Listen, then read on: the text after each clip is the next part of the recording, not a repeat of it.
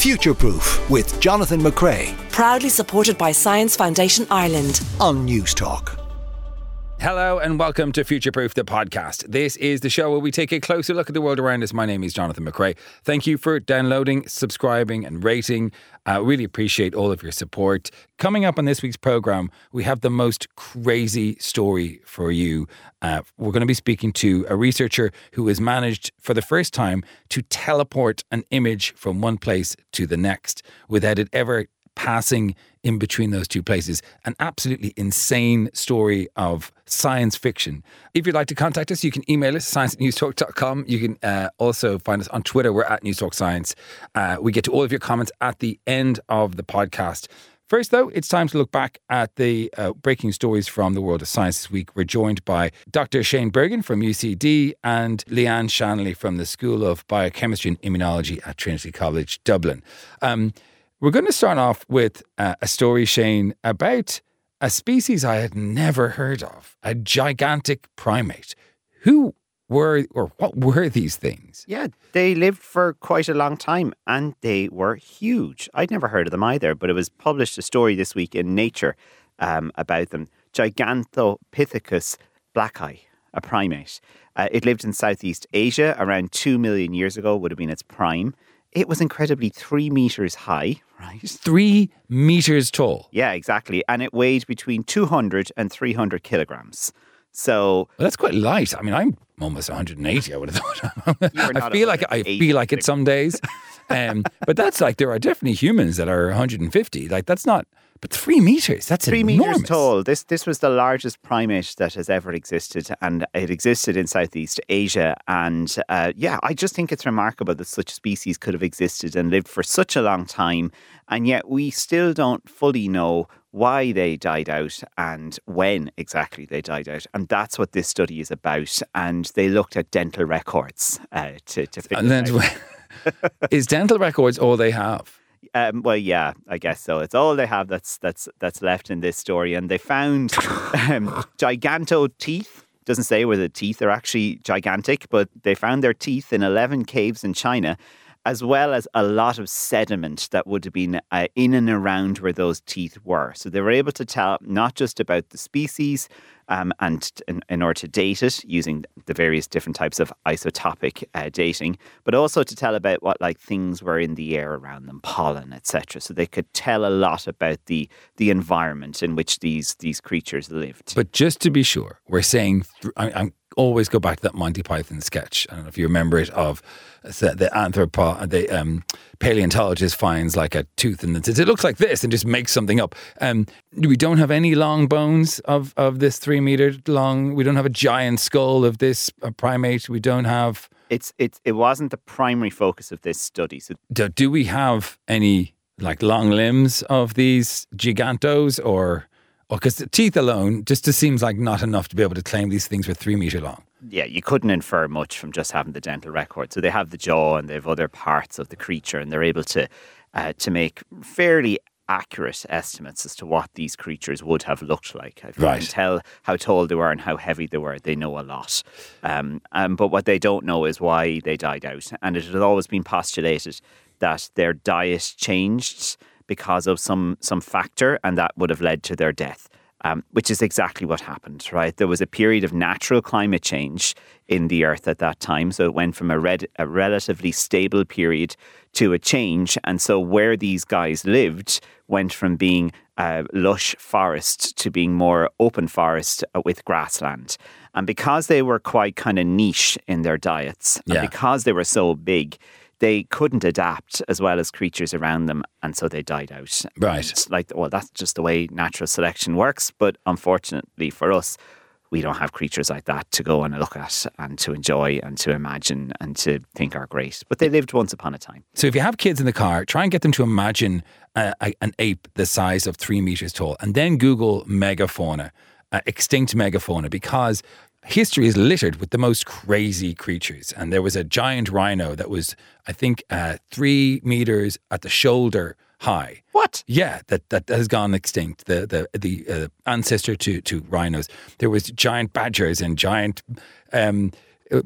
every sort of animal you can think used to be enormous, it seems. So Google megafauna if you're bored and want to stay inside. Lianne, our second story has to do with love. Yes, so this is perhaps a good news story for anyone who's going through a breakup or is dealing with the loss of someone that they loved. Scientists believe that they have found a chemical signature that's written into the brain of people in a relationship with someone that they like or love a lot or are very close to.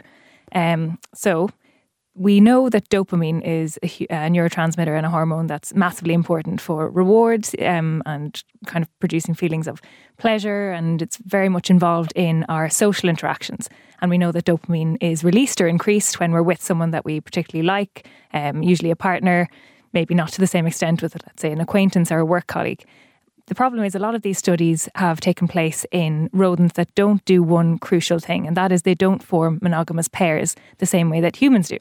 So a group of researchers have used the prairie vole, which is a rodent that does choose a life partner. They meet on vole, bumble, settle down, have a few little voles of their own, you know yourself.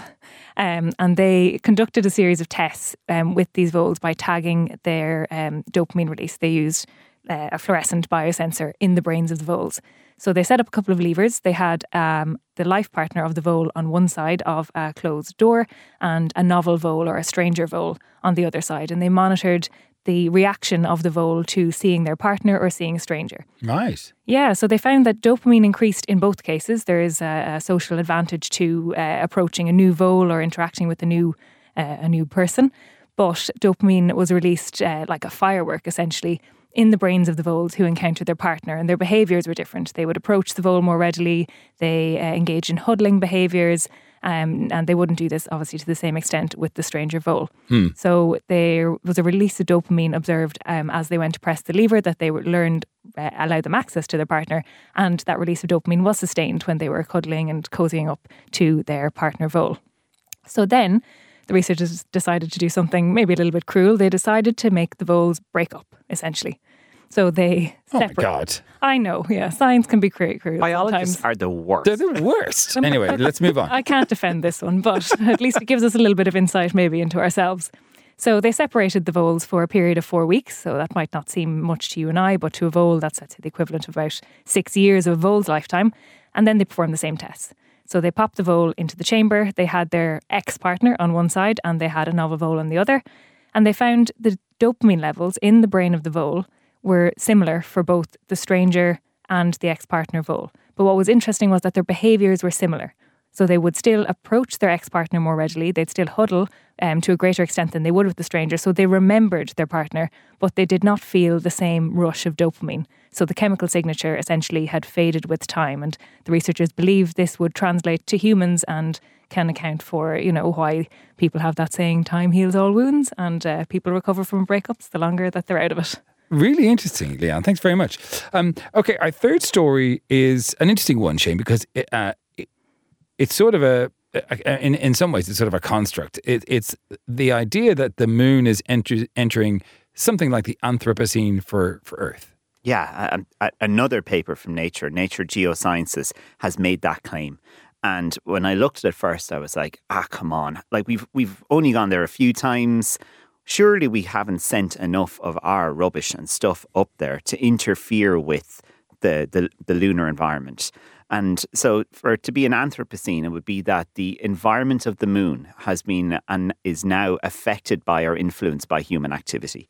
So that's what when we would talk about the Anthropocene in Earth, we talk about a new sort of era for this planet that humans are responsible for this dramatic change. When we look at climate change, we say that's part of the Anthropocene. Yeah, and you can see it in the makeup of the planet itself. Yeah. So we, since the 1950s, have been sending stuff to the moon, with the first thing being actually a Soviet mission, Lunar 2. And since then, we have left an incredible 187,400 kilograms of stuff on the moon. What? Yes, I was amazed as well. And of that, there's equipment like the buggies and things like, the various stuff that they couldn't bring back, right? Even stupid stuff like golf balls, right? And the flags, of course. And 96 bags of human waste is there. Yeah. Right. Now, they do say that one day they'd like to bring it all back, right? But I think what's important here from an anthropogenic point of view, right, is the craters that we're creating. So when we go to the moon, it's a dusty atmosphere. It doesn't have an atmosphere. It is a dusty place, rather, because it doesn't have an atmosphere. So when you disturb the lunar surface, the impressions last. So you can think of that iconic photograph of the footprint or the boot print from the Apollo 11 mission.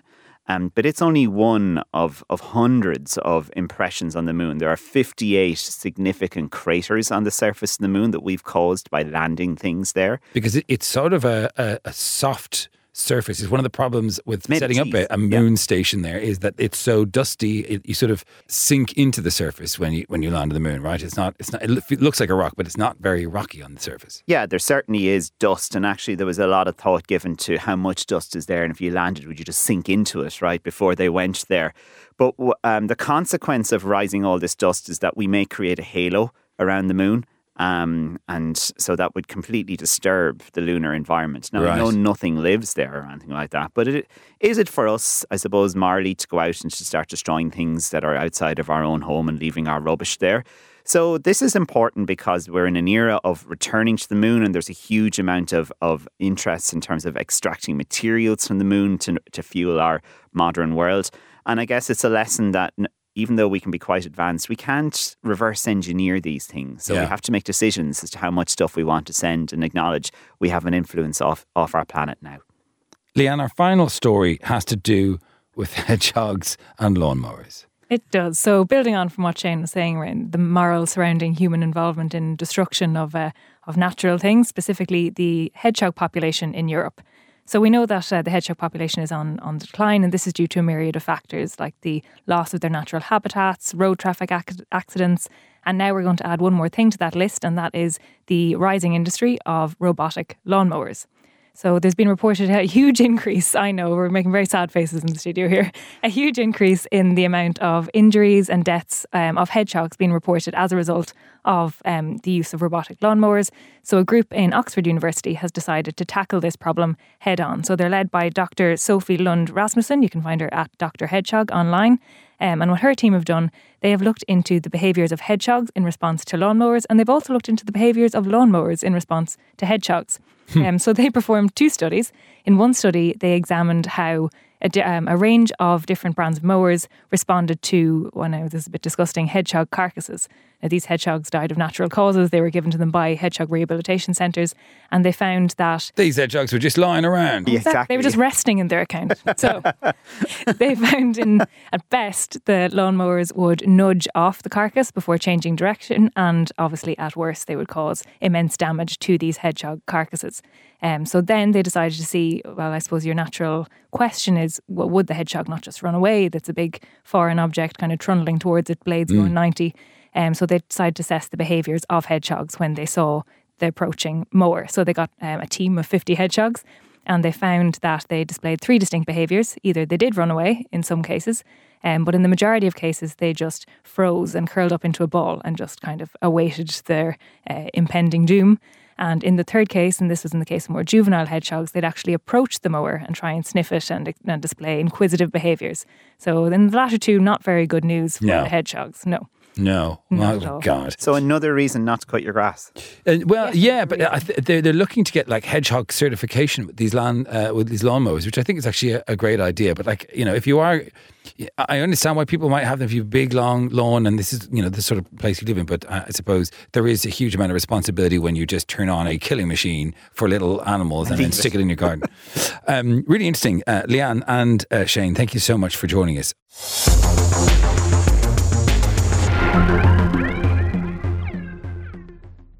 Now, while the old saying of knowledge is power is as true today as it was when Francis Bacon first coined the term back in the late 1500s, the speed at which we send information is just as powerful. We've been witness to this through the years as we laid Atlantic telegraph cables in the 1860s, sent satellites into space, and now perhaps we stand again on the precipice of a new age of rapid communication with research into teleportation. Well, Professor Andrew Forbes from the School of Physics at Wits University in South Africa joins me now to talk about his work. Andrew, this is so mind-boggling, this research, that it deserves a proper and clear explanation from the start. So we're talking about transferring information from one place to another without it ever physically passing between the two places. Give me the basics. How does something like this happen? That's right. No, isn't it? It's perplexing. And I think what makes it so perplexing is that it's something we don't ever experience in our everyday lives, right? We only see it on science fiction movies. But in the quantum world, this idea of very spooky action at a distance, the weirdness of quantum allows it to happen. And, the only thing that's needed is a resource. Imagine, for instance, that you want to share the information with your bank. The only thing that we need for this to work is the bank sends you one particle of light. And this particle of light has to have no information whatsoever. And by sending it to you, it establishes a link between who wants to send information and who wants to receive it. And just that link is what you need to make it work. The basics or the fundamentals of this is quantum entanglement. Is that correct? That's absolutely right. So when the bank sends you this one photon to establish the link, the crux of the matter is that it's one of a pair. So photons come in pairs when they're entangled. And the bank keeps one safely in their office, and they send one to you to establish the link. And it turns out that if they just watch the other one that they're holding, they'll see the information on it that you're trying to send. So what's really important to explain to people here is that we're not talking about a code to unlock something that is already stored on the bank's computer. It's not like the bank has all the information and the code just decrypts it. We're talking about a transfer of information without the information passing through any space. Do I have that right? That's absolutely correct. So when you usually think about transferring information from one person to another, you do exactly what you've just said. You imagine that the information flows across, maybe across the fiber network, maybe across your Wi-Fi, and then you say, oh, but maybe somebody's listening in, so let me encrypt it somehow and make it secure. But nevertheless, you imagine the information is moving from person A to person B, from you to the bank. But indeed, in this case, that never happens. And the reason it never happens is that the bank is sending you this one particle of light. And this particle's got no information whatsoever because the bank doesn't know what you want to send. And what happens in our scheme is that you take this particle of light, you overlap it with the information that you want to send, and almost like magic, although it's not magic, it's quantum physics, by overlapping it on your side, the bank sees the same information on their side. And the resource, as you correctly said at the beginning, that makes this really work is that the bank has got these two entangled photons. Entanglement means that when you do something to the one, the other one is affected. And in this case, by overlapping your information on the one, the bank sees the information on the other one. So while this was theoretically possible before now, we did have evidence that it was possible to do in the practical world, right? There was researchers in China who managed to send a simple bit through from China. Was it from China to a satellite? And That's right. Yeah, you've managed to do this with an image. Can I ask, what is this image of, and what does it look like? Well, let me take one step back and refer to the excellent work that you mentioned, the Chinese group, and in fact also an Austrian group.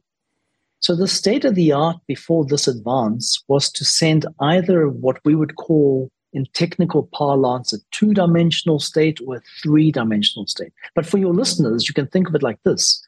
2 dimensions means 2 pixels, and 3 dimensions means 3 pixels. So imagine you want to send a picture to somebody, but you're only allowed 3 pixels. Well, that's not a very elaborate picture, right? Our typical smartphones have got thousands of, or millions, in fact, of pixels. So what our scheme lets you do is to send, in principle, as many pixels as you want. In practice, in our lab, we've gone up to 15. Now, 15 doesn't sound very impressive compared to the millions of your smartphones. So there's still a lot of work to be done. But in principle now, the scheme allows any number to be sent. It's now a technical challenge and not a fundamental physics challenge. So it's a giant leap forward, and it's possible because we have this strange detector in our scheme that doesn't require a very complicated implementation of the experiment. Can we pause for a second and try to at least hypothesize as to how something like this would work? I mean, quantum entanglement in and of itself sounds crazy. Do we know how it's possible to teleport? And it really is teleportation that we're talking about, to teleport an image from one place to the other without it ever passing outside the borders of the room it was made in? It depends on the level of understanding we want to claim we have. So on the one hand, we can use entanglement, which is the resource that we're applying here. We can use it really as a technology. And your listeners may know that, in fact, last year, the Nobel Prize for Physics went to entanglement and teleportation. So as a resource, we understand it perfectly. We can put it into practice. But if you dig a little bit deeper and you say, well, how does this entanglement really work?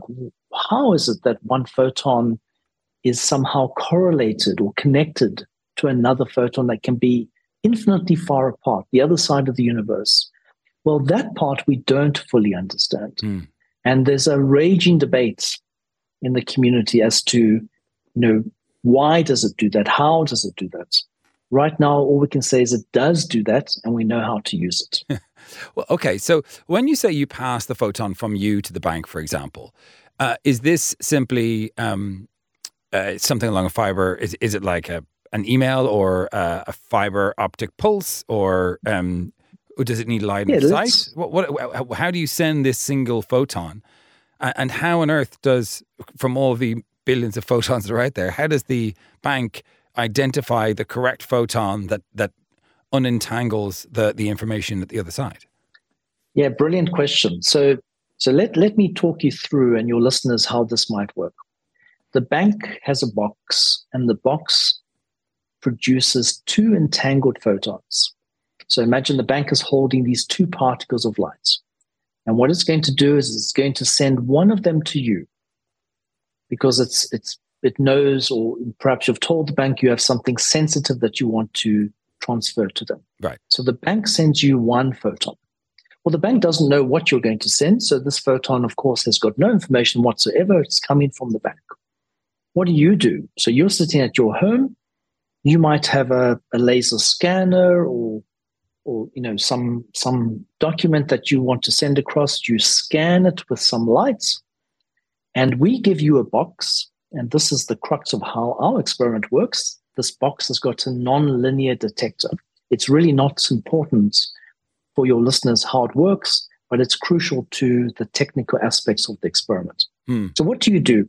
You overlap. In other words, you take the photon from the bank and you put it into this box, and you put the light scan of your information, maybe the laser scan of your fingerprint, also into this box. And what this box will do is it will overlap the two pieces of information. Remember, they're both stored in light. And when that happens, the bank's photon now has altered. It somehow got mixed up with your information, if I put it in a very simple way. Now, the bank, remember, still has a photon. It still has a particle of light on their end.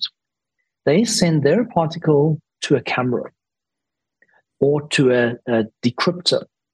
And what they see is that when they look at the information that their photon now has, the one they didn't send away, they find it has the same information as what you wanted to send. So the only thing that has to happen is that the bank must be able to get one photon to you.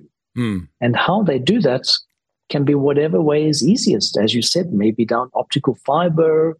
You could be sitting in an island and sending this photon across the network to the US. Now, there are many, many technical challenges. As you say, you have to find this one photon in a sea of many others. So it's not a simple procedure, but it can be done. And as we mentioned, just for people who might have just joined us, that the reason this works is because at the beginning, these two photons are entangled with each other, which means that if you sort of turned one black, the other one would turn white, or turn one on, the other one would turn off, or spin one left, the other would spin one right. If you perform an action on one side, the other side will then do the opposite reaction. Is that right? That's right. That's a good way to think about it. And so the essential ingredients is that the bank has these two entangled photons, and by sending one to you, you can think that your house and the bank's offices are now connected, but they're not connected by just a strand of optical fiber.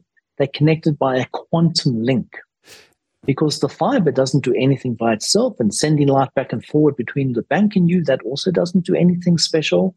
We do that all the time when we do our banking online. It's this entanglement that is now shared between you and the bank that makes the process work. What do these devices look like? Because of course, if you can create one bit, or now you can create 15 bits, you're starting to get to the very early computers level of information. If you imagine those pixels as being switches, the more of those you get, the more complicated the information can be. And this is how we started off sending our first emails and telegrams, of course. So how big are these machines, and how many machines might you need to send a very simple email that might say, "Hello world," for example? Yeah, brilliant. Fantastic question. Well, you'll be very dismayed if you came to my lab and had to look at the experiment, because it takes up roughly the size of a medium coffee table. Wow. So let's say a couple of square meters, right? So it's pretty large at the moment, and it certainly doesn't fit into your cell phone or onto your laptop. But as you said, if you think back to the early days of computers, they took up entire rooms, sometimes entire buildings. What's important is the physics, I guess. And so I'm in the School of Physics, and the physics says that this particular implementation shouldn't need to change in any fundamental way if you want to send 1 billion pixels. So it means that all we have to do now is work on the engineering of it. We can certainly make it smaller. We can certainly make it more robust. It's not particularly cheap at the moment. We can definitely improve on that. And I don't see any problem to increase the number of pixels that we can send in the image. So it looks a little bit cumbersome at the moment. You still need a PhD student to be operating it. Those are not very desirable properties to deploy the technology. or the PhD sometimes. That's right. So, but in time, that will come right. It's definitely another route towards a quantum network that uses teleportation. This is insane. This is absolutely an insane conversation. And I presume it means the end at some point of encryption. There'll be no need to encrypt stuff because you're not sending it anywhere anymore. You're not sending encrypted information like your password or your credit card details.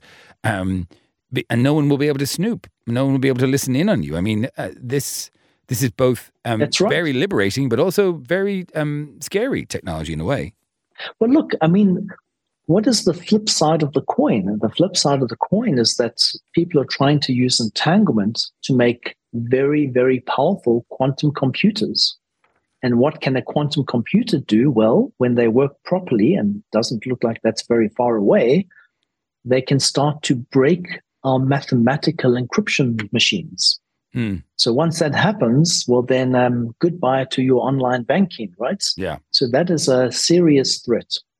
Now, quantum, on the one hand, has the threat, but it also has the answer. And the answer is to use the same resource to make your link fundamentally secure. So we, and not just us, many, many people across the world are working very hard towards future quantum networks, because this is the most secure way to make links between sensitive nodes on a network. How far away are we from something like that, from being able to send files, signatures, or images, of passports, that sort of thing, in this way? Is it 20 years? Difficult to predict. It's certainly at least a decade away, because there's a lot of work that has to be done to integrate this into systems, to make it smaller and to make it And the big hurdle is to make it more efficient. So right now, it's not a very efficient process because of the way we do it. That has to improve dramatically. I would say that what's happening, if I were to look at the global picture, and you mentioned yourself, the Chinese have this beautiful satellite experiment. I guess what's going to happen over the next decades is we'll see these little pieces of the puzzle kind of come together to form the complete picture. So our scheme will integrate to what the people are doing with satellites, which will integrate to the fiber network. And slowly we'll see what we call the classical network. It's basically our everyday network, having more and more of a quantumness on top of it, so that we have the speed and the security. You didn't answer my question about the image, Andrew, and I wanted to finish with that. What was the image that was sent? 15 pixels, as you say, is not a huge amount. Was it a letter or a symbol? It was a very nerdy combination of patterns of light that would be unrecognizable to my mother, but very recognizable to my students and the people who read the papers. So it was an in-joke. Yeah, exactly. That's right. Okay, it looks like a very exotic flower. Okay. Well, really interesting and amazing to speak with you. Professor Andrew Forbes from the School of Physics at WITS University in South Africa, whose work has involved sending the first ever teleported image. Really, really fascinating speaking with you. Thank you, Andrew. Thank you very much, Jonathan.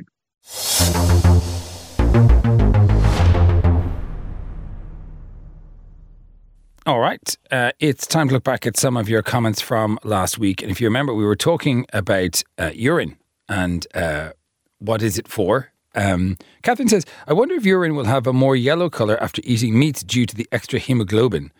That didn't come up. That wasn't one of the reasons why your wee is yellow. It was more to do with this waste thing that gets converted in the gut.